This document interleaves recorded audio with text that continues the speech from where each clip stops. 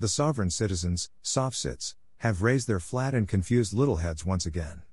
Not in their pseudo-legal gibberish, paper terrorism tactics sort of way, but by QAnon's haphazard induction and skewed regurgitation of soft-cits' belief structure.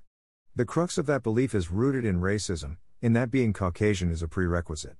There is something quietly insidious about this soft-cits movement mixture with QAnon's mental disassociation. With the ability to instantly communicate and motivate 24/7, the chance for violent confrontations just became exponentially more likely. There is a rising fear that the US of yesteryear is being stolen and destroyed by the increasing numbers of non-white people of this nation. The line used to foment this rising anger is that the white Americans will be in the minority by 2045.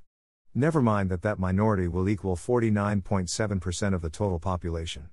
Apparently, not having more people than all other racial groups combined is not enough.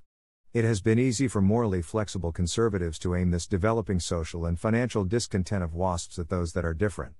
Not understanding a thing makes it easy to see that thing is the cause of a problem. For years, these corruptible conservatives have profited from hate and division. Why not add one more distraction? This is the externally influenced genesis of QAnon soft-cits.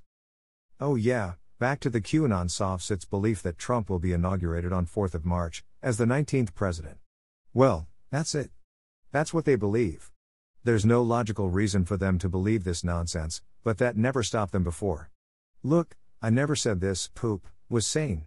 What's notable is that only the Trump International Hotel in DC has tripled their prices for March 3rd and 4th.